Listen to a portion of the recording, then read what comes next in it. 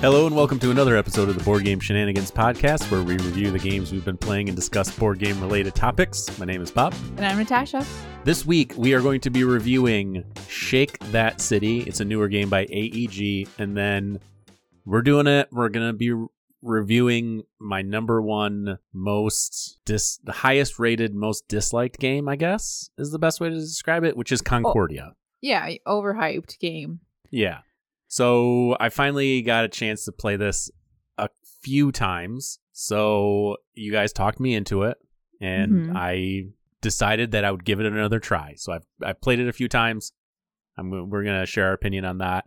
In the discussion topic, I am going to be sharing my top 10 games I'm looking forward to checking out at Gen Con. Gen Con is next week. Natasha and I are both going to be there. So if you guys want to meet up or whatever, shoot us an email. We'll definitely meet up. And yeah, so I love the vendor hall. So I'm going to be checking out games. So I'm going to give you my top 10 games I'm looking forward to seeing in person. But before we get into any games at all, we need to have a discussion. Uh-oh. Not so much a discussion, but as you know, Natasha likes to keep active. She does softball. She does her walks, and she has now joined a new sport.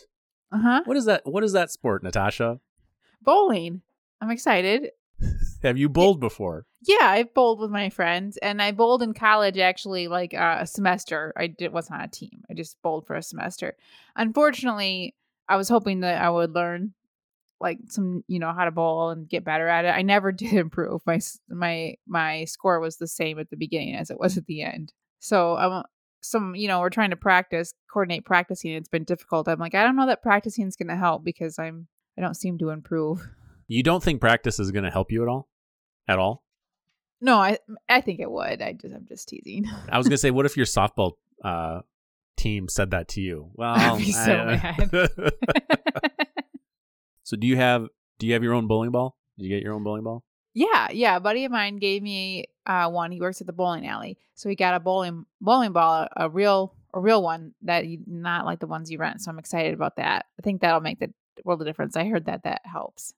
It's a real one, not a fake bowling ball, but a real one. Not the cheapo ones that you can borrow at the bowling alley. Sure. Okay. Yeah. What kind of ball is it? It's a bowling ball. I told you. Yeah. I understand that, but do you know anything else about it at all whatsoever? Yeah, I think it's 8 pounds and it fits my fingers. My fingers fit in the holes. That's how I know it's right for me. So here's the thing. All right. I bowled for the longest time. So I was a big bowler. Like in high school, I did a lot of juniors. I did a lot of high school bowling. I did a lot of bowling as an adult, and I gave it all up probably.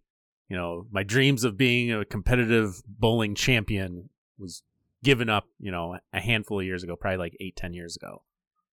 So you going into bowling is just so interesting to listen to. You're like, it's a bowling ball. Well, what kind is it? Is it like reactive resin? Is it a urethane? Like, is it plastic? I don't know. It's just a bowling ball and it fits my hand. Okay, cool. Like, there's nothing else whatsoever about it. Anything. Does it have a name? It has a name on the side of it. What is the name on the side of the bowling ball? I don't know. I did not look at it. Did he measure your span and stuff when he drilled the ball? No, it was given to me. It was a used ball that was given to me.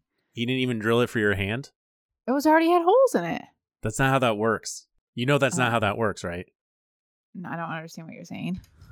So he didn't actually measure your hand and drill the bowling ball specifically to your hand size? No, because it was already drilled. It already had holes in it. That's not okay.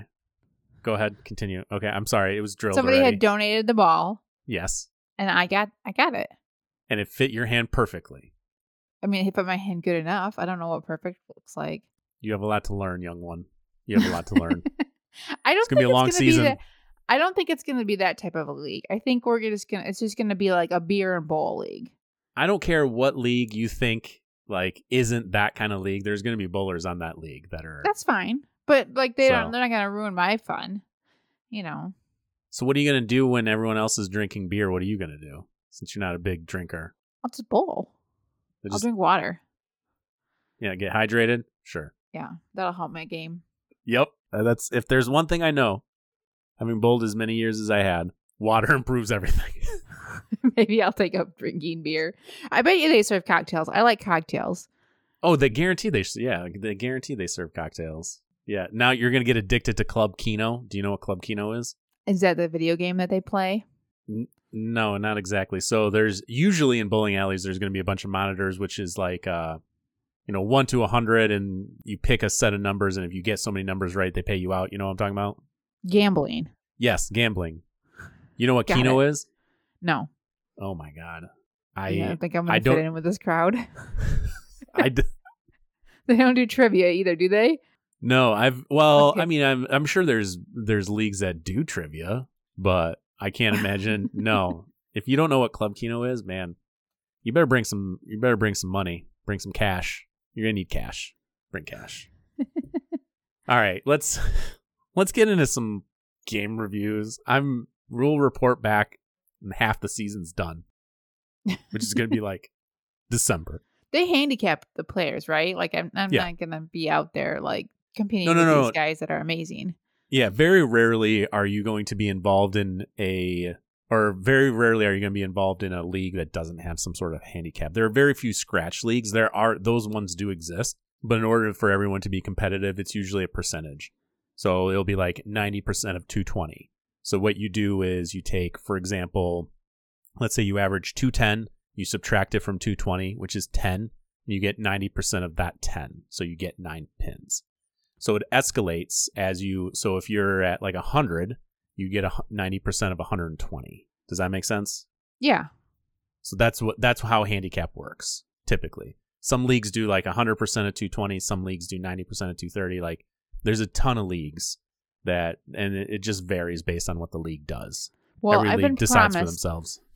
I've been promised this is fine, that I don't know how to bowl and that it'll be fine and it's just for fun. Sure. So if it's not, that's not on me. You've been lied to.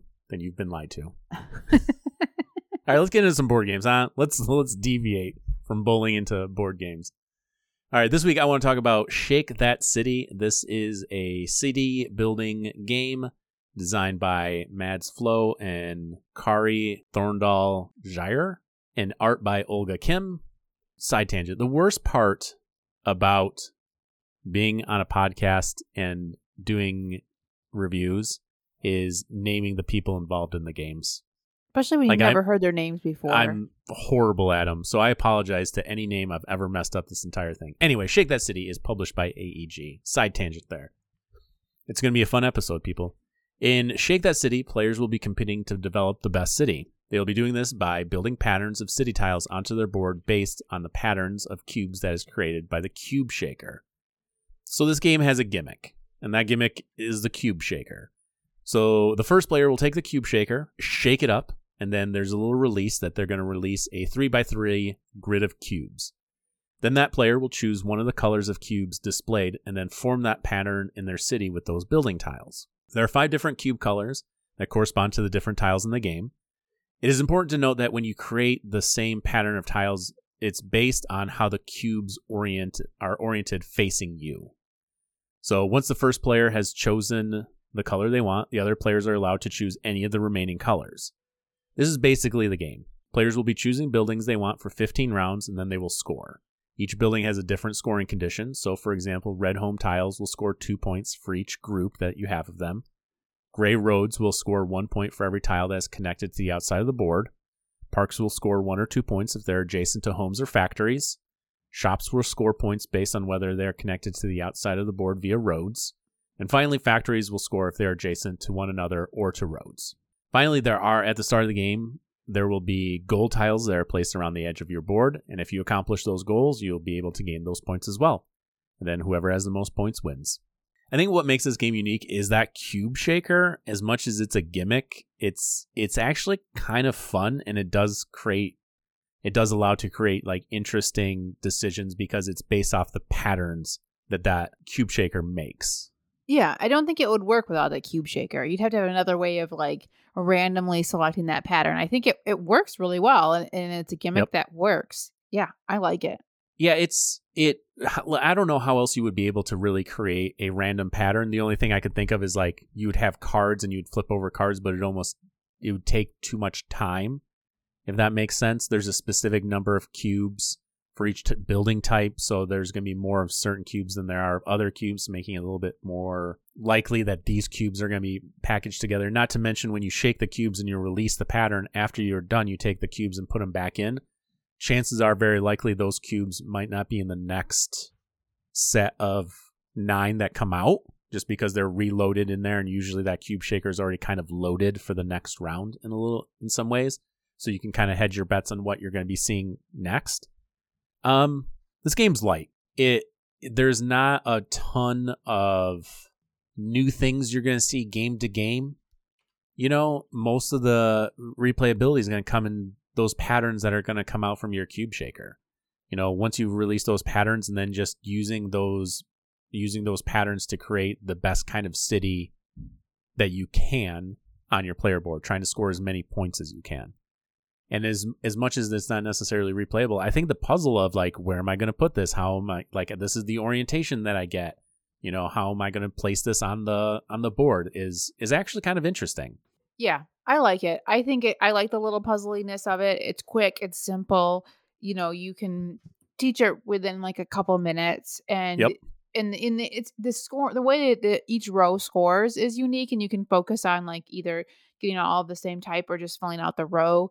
You know, do you want to focus on just filling out as much as you can, or I think there's some depth to this game. I think if you played it a lot, you would kind of figure out like the good scoring opportunities, and it could kind of become even more interesting and more strategic as you get better and better at it. But you don't need to. Obviously, you can just play this as a nice filler game every once in a while as well. Yeah, agreed. It's one of those games that the choices are interesting enough that you're always kind of hoping that you get something that will fit perfectly into your city, but it's not so overly complicated that, you know, it gets bogged down with rules. It's, for the most part, it's fairly simple. Even those goal tiles, when they're wrapped around your board, they're going to be wrapped around 2 sides, and it's going to be something as simple as either have 4 of the same tile on this row, or the row next to it, fill in the entire row. You flip, when you accomplish that, you flip the tile and you get 3 points for it. Mm-hmm. So it's really about developing and trying to put yourself strategically in good positions in order to maximize the points that you can eventually get. One of the things about this game that kind of drew me to it was how somewhat similar it was to Tiny Towns. So Tiny Towns is one of those games that, like, you know, I grab a red cube, everyone grabs a red cube, that sort of thing. And I really enjoyed my plays of Tiny Towns, so I was kind of excited to check this like somewhat new iteration, kinda based on it. Has some differences, but there's the feels slightly there because you're trying to set yourself up to be able to do the things you want to do later on.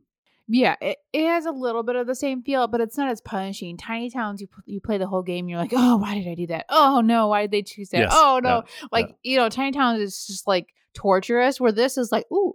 Yeah, I can make that work. Ooh, yeah. And you can end up getting like a lot accomplished. You can focus on completing all those goals, and you can complete them all, no problem. Or you can focus on getting the best scoring opportunities with the tiles that you take, and be really strategic about what cubes you're selecting and what tiles you're placing on your board. And so you've got a few different choices, and I like that. I think I like this a little bit better than Tiny Towns because it's not quite so painful to play. Yeah, I would agree with that. It provides a little bit of tension too, and you know how much we like tension because you see that grid of 3x3 and you're just like, oh man, like that pattern of row tiles, man, if I can get that pattern of row tiles, it's gonna fit perfectly into my city. Mm-hmm. And then they're like, I'm gonna take row tiles, and you're like, dang it. So now you have to end up picking something completely different and just trying to work with what you get. Mm-hmm. That said, in this game, the other nice thing too is, so the first 12 rounds, the first player picks the pattern and then everyone else gets whatever's left. The last 3 rounds, it's just open. So anyone can pick whatever they want. So it's punishing in some regards, I guess, for the first 12, and then afterwards it opens itself up to give you, to allow you to take whatever you need to fill in your city. That said, if you can play something, you have to play something. So you could end up like positioning yourself, and then you put in some factories next to, let's say, some city tiles, and those city tiles don't score anymore because they don't want to be next to factories. Mm-hmm. There are some negative scoring conditions I didn't go into in the overview, but if a factory is next to a house, the house doesn't score because it doesn't want to be next to a factory, that sort of thing.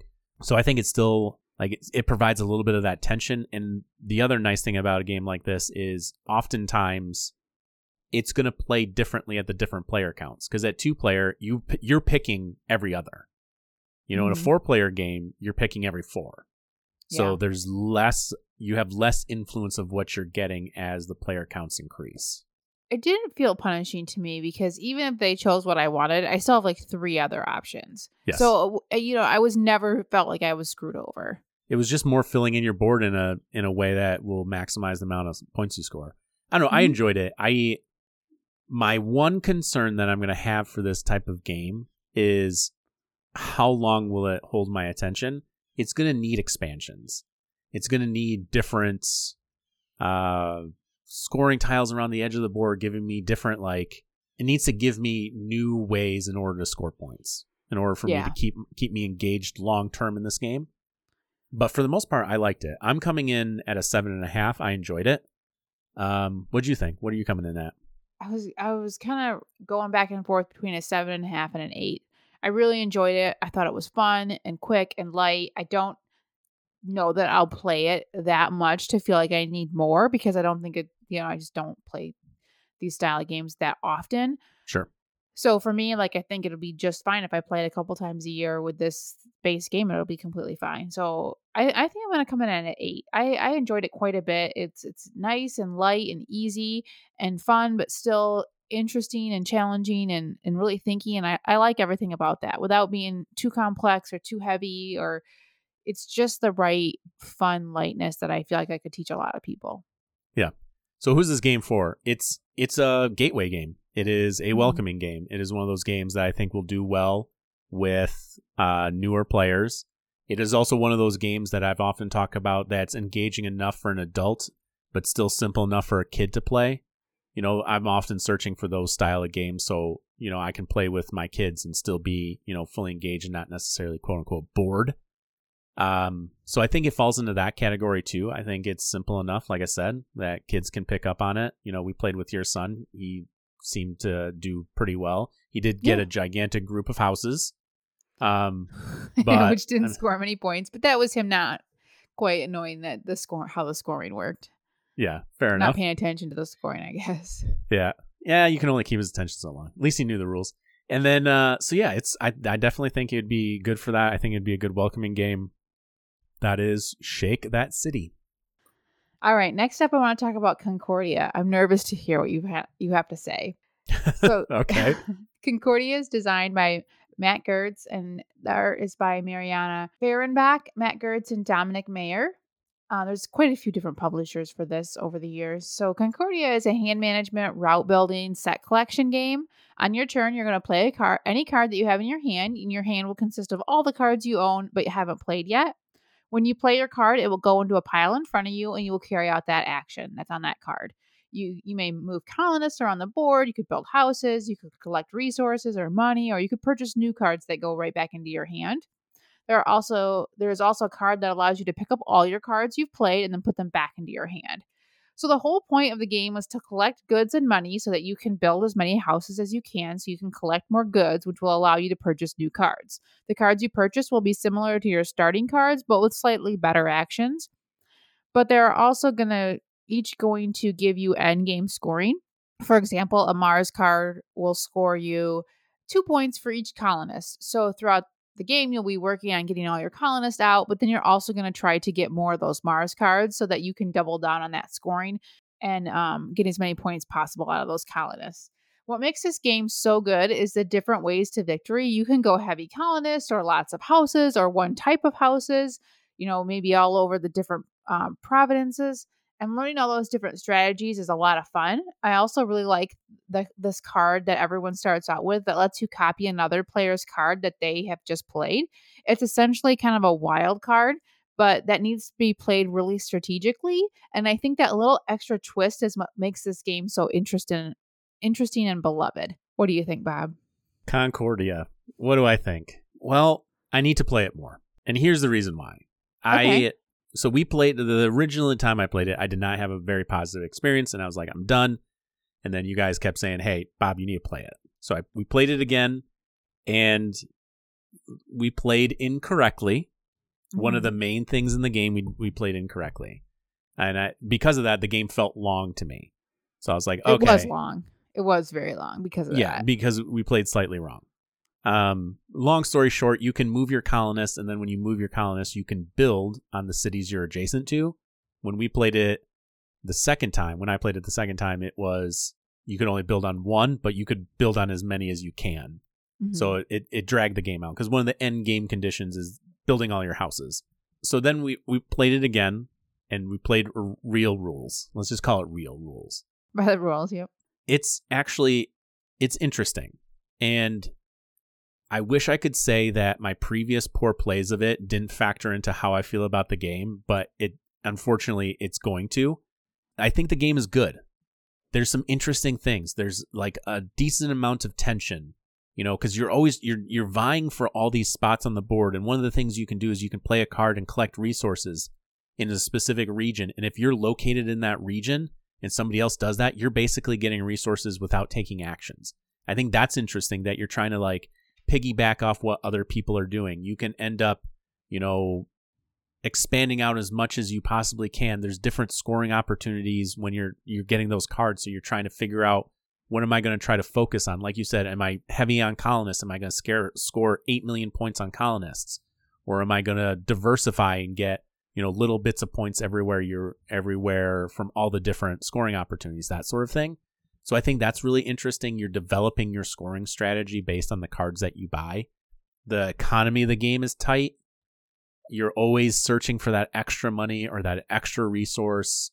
You're always wanting something that you don't have. So I think in those ways, I think the game's actually really good. I think the board can be pretty busy after a while with everyone, especially if you're playing a higher player count, putting all your pieces down. I feel like it can get kind of busy with where are your colonists, where are your buildings, that sort of thing. But overall, I can see how people love this game. Yeah, it's very, very popular. It was definitely one of the highest ranked games. It's very beloved. However, I think it's getting a little dated. It definitely has a dated look to it at this point. Yeah. And it even has a little bit dated feel. Like it's a little, like you said, a little busy. It's a little long for what it is. Really, you're just trying to get buildings out, collect resources to purchase cards. So it's got the set collection. It's really what it all comes down to, is how many cards you end up having in your hand, because that's how you're going to earn victory points.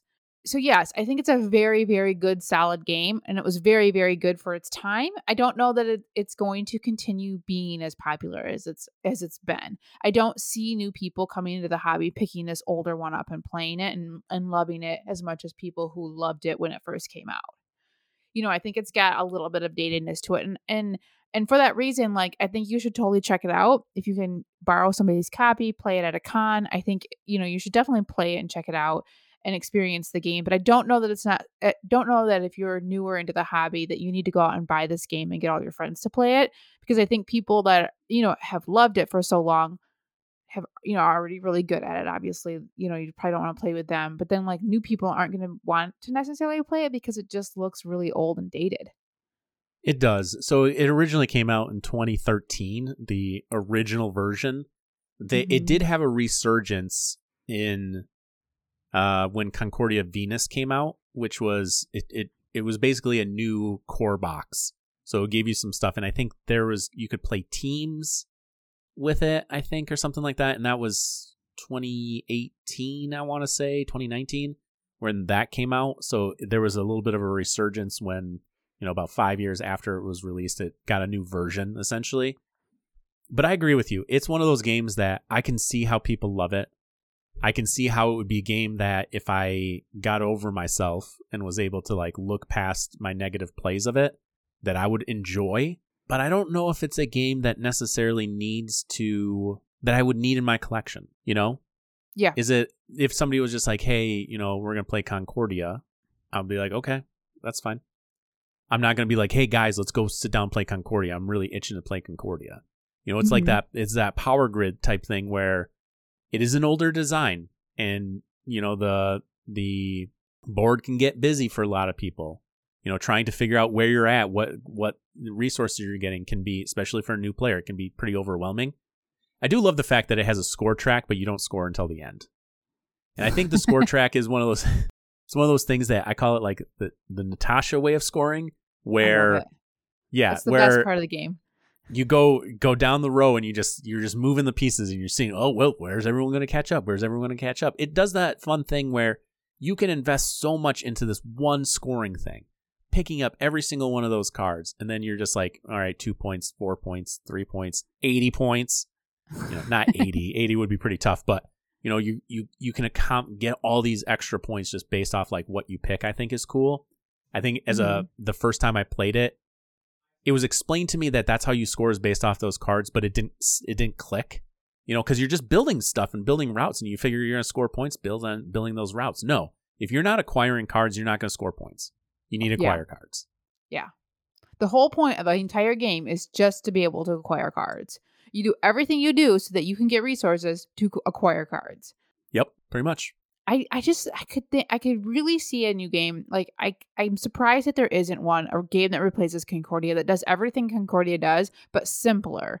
But still has that route building, still has the resource management. Century Spice Road has that card mechanic. I think that's being, definitely more popular now. I don't think that they're close enough related to replace each other. It's not a simpler version of Concordia at all. But I'm surprised that there hasn't been like a more updated modern version of Concordia. Because I like the card play. I think the cards are really cool, but it feels like a really long way to get there. You do a lot, and then you could end up not scoring a lot if you don't acquire cards. That's at the end of the day, and you're trying to strategically place your buildings out so you're gaining resources that you need to buy the cards, but then you need certain resources in order to build a building, so you're making sure you're getting that.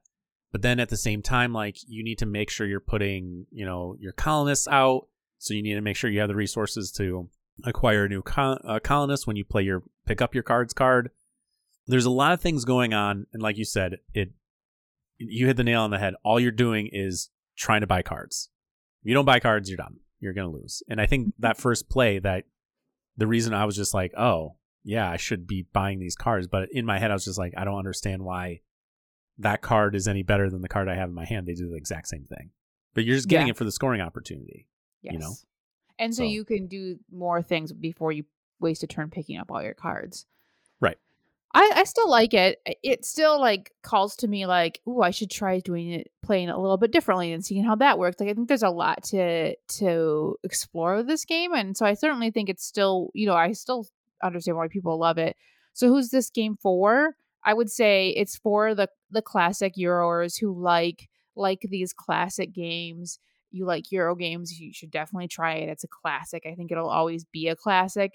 It's a beloved game for a reason. If you are newer to the hobby, I don't necessarily think you need to go out and explore this game unless you like these dry Euros, unless you know that you're going to like this game. If this is definitely your style, then by all means. But I think for the most part, this is just a classic game that it's fine if you don't play it. I bet you someday there'll be a game that's like, this is like Concordia, but streamlined, except easier. And that's the other thing. That's the other thing too, is if you end up, so let's say you end up picking up this game because you love those old Euro games with the boring colors and all that, and you pick it up and you love it. There's so much content for you to pick up. There's so many maps that you can pick up, and each map is probably going to feel completely different, that sort of thing. So there's a lot of content within this game. So it could keep your game group, going for quite a while. But so what are you going to rate this game? I had originally rated it a 9. I pulled it up on Board Game Geek and had given it a 9. I don't know that I would keep that rating now that I've played it again and have played other things. I think I would probably just come in at an 8 for me at this point. Sure. So I'm going to give you an adjusted rating. I'm going to come in at an 8. Wow. With all things considered, but I have corrected my rating to account for previous bad plays. if it was just like straight up like how I felt coming into today, I'd probably say like a 7. But considering, I think the game's good. I think the game has a lot of strategic options. I think there's a lot of things about it. I think once you're always trying to get that last resource. There's that tension that you have with that. And because of that, it is a game that I think I should like. And if I played more, I probably will end up liking it a lot more. Yeah. So for that reason, I'm coming in at an 8. I think the game is solid, but I also don't think it's a game that new people in the hobby should just go get. Like, oh, I got to make sure I play Concordia. No, I don't think so. Play it at a con. Try to get it out at a con. Yeah, find me and Natasha, and we'll teach it to you, I guess. Something like that. All right, that's Concordia. All right, that is going to wrap up the games we are reviewing this week. We're going to take a quick break, but when we come back, we are going to be talking about my top 10 anticipated games of Gen Con.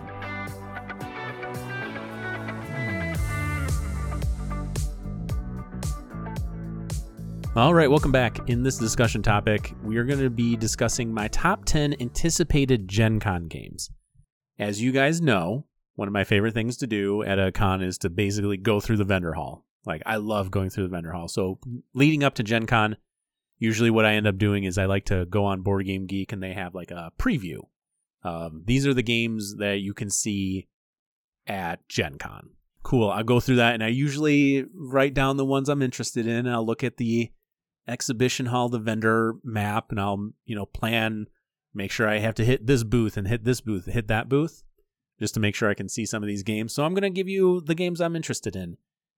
That said, I do want to mention some expansions first that I want to look at, because I didn't make a list of expansions, because why would I?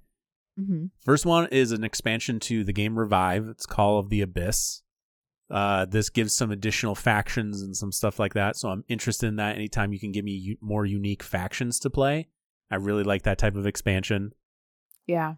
The Revive one will probably add some new cards in there too. I bet you it'll be a good one just to throw in there to add in really easily. More of the same stuff, right? Yeah. That's Tom Bassel always says more of the same, and those are the types of expansions I like. Mm-hmm. The next one's going to be the Lost Ruins of Arnak, the Missing Expedition. Yeah. My understanding is this is going to be for sale. That's at least what it showed on Board Game Geek. That's for sale, not demo. And this has like a campaign in it, which you know how much I love campaigns. So I'm really interested in checking that one out. Ex Libris has an expansion coming out, which this game by Renegade, I own it. I like it. You're basically building a bookshelf. You're trying to build the best library. There's going to be certain volumes that you want, certain volumes you don't want. You want to specialize. The number one thing that sucked about the game was you're doing a lot of these actions on these tiles, these big placards almost. And the problem is the text on it is extremely difficult to read. So you're constantly looking at it to see what it does. Because of that, I don't think it's gotten much love. But it's coming out with an expansion, which is interesting, that the fact that I don't think the game did well enough to warrant that, but it's coming out with one, and they're actually doing a revised edition. So I'm really curious to see if that changes the problem of not being able to read the cards. Yeah, so we'll see. I hope so. And then the last thing, Terraforming Mars Ares Expedition has a handful of expansions that I'm interested in to see what those are. Mm-hmm. To get into my top 10. Number 1, I will say Ticket to Ride Legacy is going to be there. It is not on my list because I want nothing to do with it. I do not want to look at it. I do not want to know what's going on with it. I want to buy it and play it and experience it completely by myself. By myself it'll probably be me and Ashley, but I don't want to know anything about it. So I'm going to avoid looking at Ticket to Ride Legacy. So I'm just going to get that out of the way when people are like, why is it not on your list? Because I don't want to see it. Because you're already going to buy it. Yeah, I'm already in. All right, my top 10. Number 10, Charcuterie, the board game. So this is supposed to come out in 2023, and you're basically trying to build the best charcuterie board. So your chefs, you're competing to draft meats and crackers and cheeses, and you're just trying to build the best charcuterie board. What initially kind of got me to this is just the unique theme, right? I'm a sucker for unique themes. Anytime you can give me a theme that's outside the norm, I'm going to be interested in, because I just think it's cool. Like a game about a charcuterie board, and we're in an age of board games where there's just so many unique themes coming out that something like this just kind of caught my eye. I mean, even looking at the thing, you have a little round board and you're drafting like grapes and carrots and different types of crackers and the different cheeses and the different cuts of meat. Originally reading this, it sounded like it was going to be like a drafting game. It has a lot of like I cut, you choose set collection and tile placement. So I'm wondering if where you're putting it on the board matters. Yeah, it says arranging them on your board, but careful consider your placement. So yeah, I think it's where you place them. I'm in. Right. Yeah, Cool. that's what I'm saying. Like tile placement, about cuts of meat. I love me a good charcuterie board. You know how it is, man. When you grew up on Lunchables, this is a fancy Lunchable. That's what I'm saying. You know what I'm saying? One of my favorite snacks at game night: meat and cheese trays. You know, I do love food themed board games. It's just I fun. love food in general, but yeah, it's fun. I've been searching for a really good chef game. There's that Kitchen Rush, but it's like real time. Yeah, you don't like that. Yeah, and then there's that there's another one we played. I can't remember exactly, but we played it and it didn't quite have the feel. So something like this I'm really interested in. So hopefully it's good. It should be coming out. I think it was just on Kickstarter not too long ago, but yeah, my number 10 is charcuterie. So you got to tell us how you made this list. Is this just everything that they are selling or demoing, both? Yes, it could be either. It's just what I want to check out. So I went through the list, and I just when I saw games that interest me, I put them on Pub Meeple basically. And when I saw games that interest me, I put it in there. I didn't care if they were a demo, if they were for sale. It does not matter to me when it comes to that. I'm not as strict about that distinction as you are. Like, you don't want to test a game that you can't buy. Yeah, I'm not interested in demos. I'll wait until they are available. What I like specifically about demos is if there's a game I'm just like, ooh, this looks cool, and I demo it, and I'm like, then I know when it comes out, I don't need to buy it. You know, so for me, I mean, there's games I buy that I won't play for 6-8 months. So it is what it is. I'm just kind of used to it. So I don't know. For me, I don't care. If there's a game to demo and I can demo it and I know it's coming out to Kickstarter, cool. I'm patient. I can wait. All right. My number 9 is a game called Bonsai, which is this is going to be a tile placing game where you're basically building a bonsai plant. You take on the role of a bonsai master intent on growing their own bonsai. So this game, like, you're drafting, you're placing tiles. I am a little concerned that it might be a little solitaire just based on looking at it, but it looks like a cool game. So you have like your little pot, and then you're basically drafting tiles, and you're these little hexagon tiles, and you're just building it off your plant, creating a bonsai tree. I'm not exactly sure how it scores, but it just looked really, really cool. The artwork's cool. So I was really interested in this game. It's got these beautiful cards. So you've got your wood card, your looks like there's a watering can, there's some fruit cards. So it looks like there's a little tableau that you're putting in front of you, or maybe those are just the cards you played. But yeah, it looks really beautiful. Yeah, it looks super cool. And then once you're done, you have a unique tree that you're going to be, yeah. So I'm curious about this game. I want to check it out. It does play solo. So that is my one concern is when you're drafting, is it going to be good at lower player counts? But they do talk about how it's somewhat of a solo style. Because if you take a look at full credits, it does say solo solitaire game, and I don't know if that necessarily means it has a solo mode or if it's, less player interaction, but it's a drafting game, so you think it would be fine. Yeah, tile placement drafting game, definitely worth checking out. Super cool theme. The artwork's fantastic. Yeah. Everything about this game looks cool. I just hope it's complex enough to keep my attention. That would be my one concern. Yeah, the way the cards come out and they described here that you, on your turn, if you complete a goal, you have to decide if you want to complete that goal or continue on. to try to beat a harder goal. It kind of reminds me of that one game with the painting and the deer. Oh, it's a Renegade game. Yeah, it's Kanagawa. That's an odd name. That's why I don't remember. That Tokyo takes place in Tokyo. It reminds me of it. It sounds similar to that, not just because of the theme, but the way the cards play out and the scoring opportunities. Yeah, I haven't played that game, so the other problem too is there's no like complexity rating or anything like that on Board Game Geek, so I don't know how heavy it is, but it says 8+, so I'm guessing it's going to be light, a family light weight game. Which actually is not necessarily a bad thing, because if it's one of those games that, again, like I said, bridges that gap, I'm all in. So my number 9, Bonsai. My number 8 is Forbidden Jungle. I wondered if this was going to be on your list. I totally assumed it was going to be on your list. Yeah, so I've always liked the Forbidden games. Starting on, I did Pandemic, then Forbidden Island, Forbidden Desert. They did Forbidden Sky, which I ended up getting and playing, and I just did not like. It was too gimmicky with everything like that, and I'm hoping Forbidden Jungle kind of brings it back to what the Forbidden series is. Yeah, it's in a tin. I mean, that's the problem, though, is get rid of the tins. Get that out of here. I don't need no tins. That's how you know it's going to be ghoul. That's how you know it's going to be good. I read Fool's Landing. They have a Fool's Landing card that said good at the same time I was reading Fool's Landing. Mm-hmm. So the jungle, you have to get to Fool's Landing. It looks like it's going to be more similar to Forbidden Island.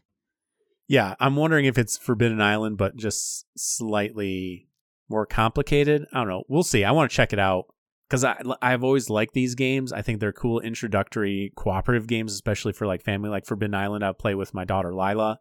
Mm-hmm. That's not complicated enough. Forbidden Desert, I really like because of the shifting sands. There's no specific spot where things are. You have to flip over tiles, and where they cross, where their arrows intersect is where the pieces that you're looking for, that sort of thing. So yeah, this game looks cool. I mean, you have little pieces connecting to the different tiles, so I don't know if that you're creating routes or if that's just how the board's set up, that sort of thing. But it's a Forbidden game. I want to check it out to see if it's any good. So I've always liked the series. So my number 8, Forbidden Jungle. Next up, my number 7 is a game called Galactic Cruise. Now this, I know for a fact, is coming to Kickstarter. And I'm really interested in it because at Origins, I saw it and the designers were putting on demos for it in the board gaming, the play area. And I really wanted to get in on it. It didn't work out.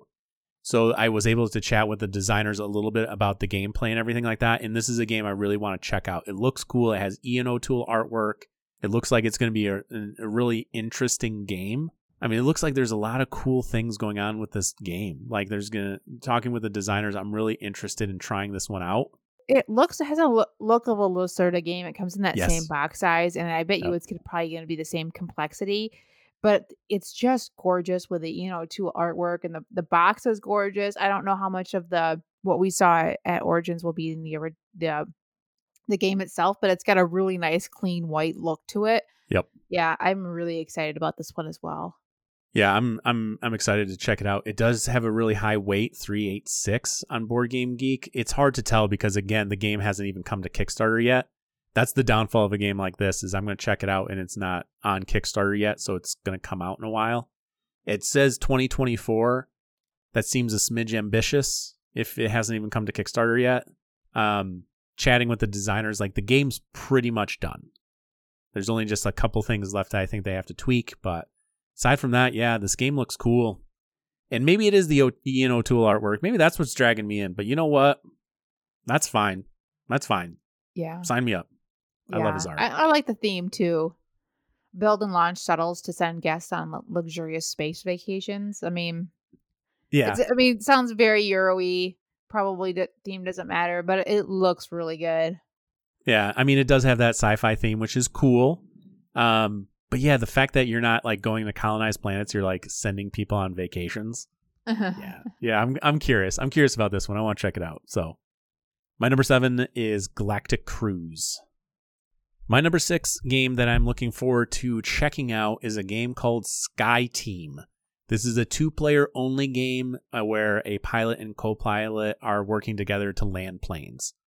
So it looks like you got dice in it, and you're going to be rolling those dice and like doing something on a main board, but you and the person you're playing with are going to have little hidden screens, so it feels like there's going to be some hidden information that you're trying to convey with some of the dice rolls and different things like that.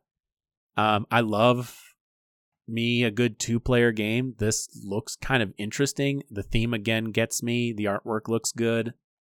So I'm curious to see how it's going to play out, because it almost in some ways reminds me of Captain Sonar, where you're trying to work together, but you're on opposite ends of your like player board, that sort of thing. I don't know. It looks cool. It does have a really nice look to it. I like that it's 2-player only, cooperative 2-player game. Like you don't see a whole lot of those. I think that's interesting. Yep. I'm guessing it's got hidden information, which I think would make it really good. I think it almost looks like you roll dice and the dice are set behind you, and then you have to communicate how you're going to place the dice on the center board to land these planes. It almost looks like. Mm-hmm. But how they go about doing it, I'm curious in. Yeah, 2-player cooperative game where you're landing planes. I like the theme a lot. I think it's unique. I like the look of it. I think that I would totally check this game out. Yeah, it looks cool. Well, and it's a cooperative style game where you don't know all the info, right? So that's the type of thing you enjoy, yeah. Yes, I like cooperative games that you cannot play by yourself. If I could play every character, then I would rather play every character myself instead of with other people. Did you see the main board, how it has one of those like little, it is almost like this clear acrylic dial that sits in the center that has a plane, and it's the way you orient your plane to the horizon, and it looks like you can adjust it accordingly. Yeah, I don't know, it just looks really cool. Nice. It's for 14 plus, so it's probably pretty complicated too, which I appreciate in a co-op game. Yeah, I don't know if it's for demo or specifically to buy. Hopefully it's to buy, but if not, there's no ratings on it, so I doubt it's out yet. Yeah, it seems unlikely, but at least I can check it out. So that is my number 6 Sky Team. My number 5 game. I don't think this list would be complete if there wasn't what appears to be a dry Euro in it, and it's called Barcelona. And this is by Board and Dice. Basically, you're taking on the role builders and you're building 19th century Barcelona, working on the new districts. It looks straight up like a Euro game. I mean, you got tiles that you're acquiring. Each player has player boards. It looks like there's a bunch of resources you're managing on it, going out and just building Barcelona. Is this cool mini or not? I'm so confused. No, it's Board and Dice. It looks very dry Euro-y, but yeah. I appreciate the boards. They've got some color to them. So I appreciate that they're taking a dry Euro game and adding color to it. It looks nicer than most dry Euros, but you still know what you're getting into, right? They're not fooling you here. Well, and if you take a look, with you're placing your tiles out on the board, you're going to be putting your player pieces on it. So I don't think it's an area control portion of things. I think it's just you're the one who claimed that tile, that sort of thing. The pieces look really nice. The board looks nice. Yeah, I'm in. Yeah, I've really enjoyed Board and Dice with some of the stuff they're coming out. Well, they've done like Teotihuacan. They've done, Dice Settlers. They've done a lot of cool Euro games. So this is just another one that it feels like they're one of the design or publishers that are on my radar because I seem to like their stuff. And it's a dry Euro. So weight on it's 3.75. Yeah, sign me up. Seems cool. Barcelona, my number 5. The next game up is on the completely other side of the spectrum of Euro game because it is not a Euro game. This is going to be straight up oozing with theme, I bet.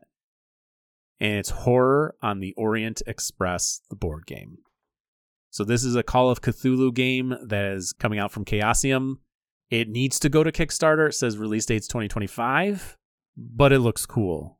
And it's based on the RPG Call of Cthulhu, which I've played and I've really enjoyed.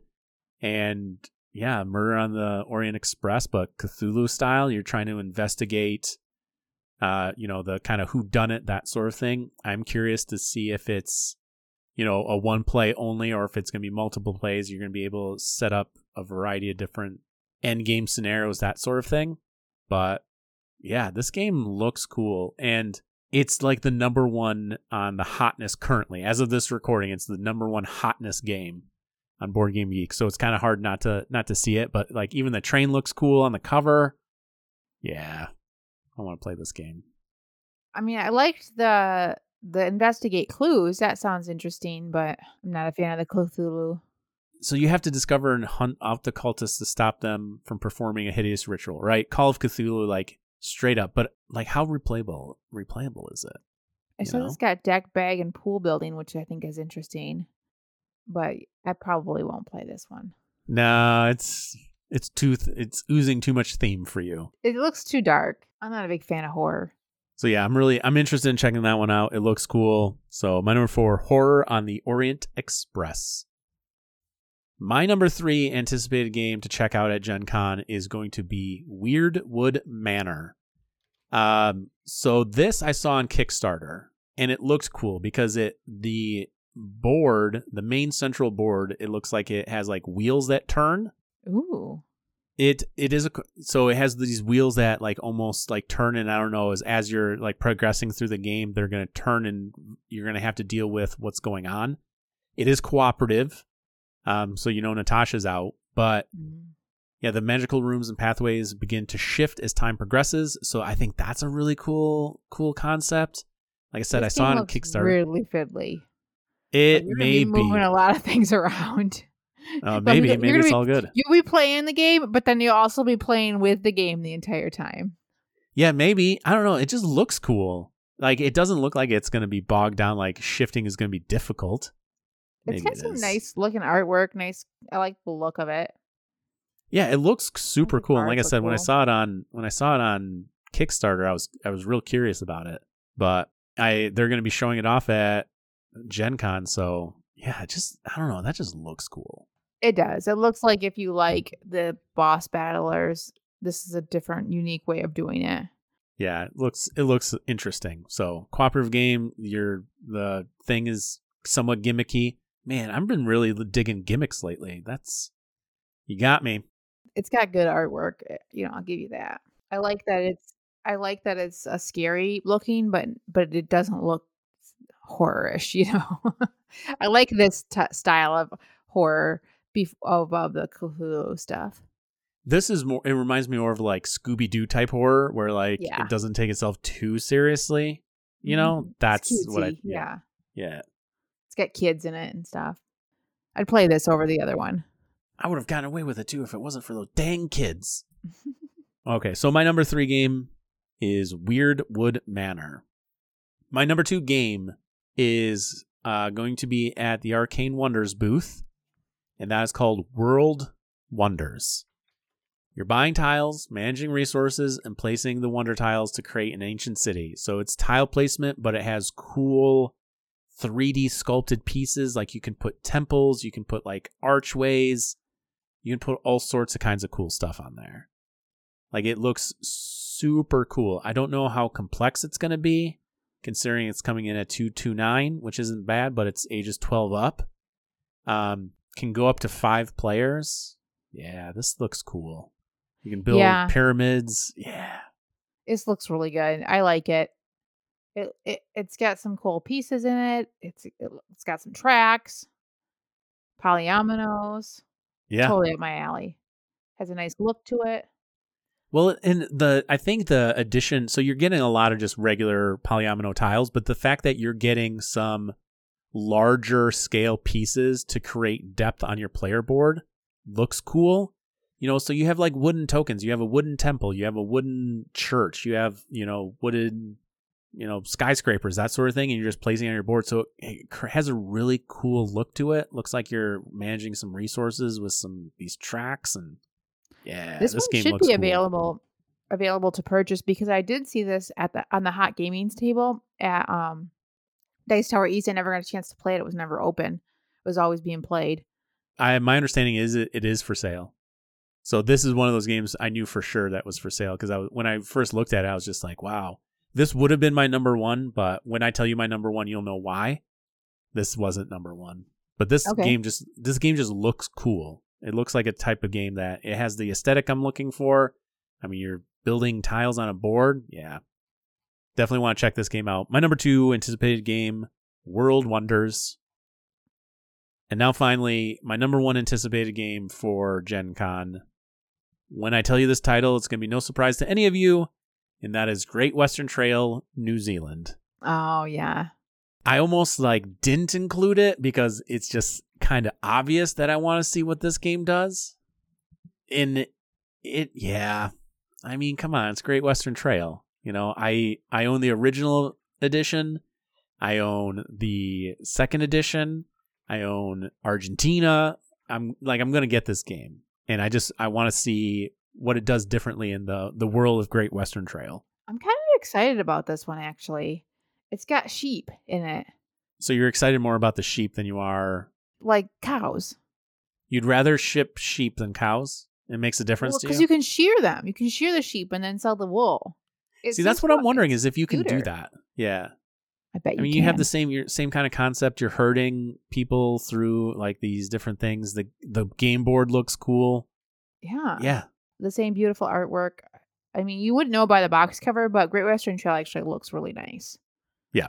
I think even the original looks nice too when you have it all displayed out. Oh, yeah. The box cover in the original looks kind of meh, but these new... I like the cows. All the cows are really cute. All the artwork for the cows are super cute, so I'm excited to see the sheep. This has got a nice bright look to it. Yeah, I'm definitely excited about this one. Now, why wasn't Expeditions on your list? You know, that's funny you should bring that up because I was going to put it on my list, but I think I'm going to get a chance to play it before Gen Con. I may be getting my hands on a copy. Maybe not. I don't know. Who knows? Who knows these things? I don't. He's going to buy it regardless of if he demos it. That's what he's saying. That's the thing. It's not I'm not anticipating ooh, that, okay. You want to know you're not wanting to check it out because you're I'm just going to buy it. That's the thing. I'm not, I guess you could say the same thing about Great Western Trail or New Zealand, but that I don't think is available for purchase. I think they're just going to be showing it there. I don't know. And how many Great Western Trail versions do you actually need? So you do have to be a little picky. No, you are going to get rid of them? Okay. Oh, yeah. Are you kidding me? I own the original edition with the expansion. I own the second edition with the expansion. I own Argentina. I'm going to own this. If there's going to be expansions, I'm probably going to own them too. Oh, okay. So, okay, well, I guess I was wrong about that. Yeah, you know, based on that logic, I should have put Expeditions on this, but I'm hoping, crossing my fingers, that I will have experienced the game before Gen Con. That is my hope. So what else are you excited about Gen Con? Mostly it's going to be the vendor hall.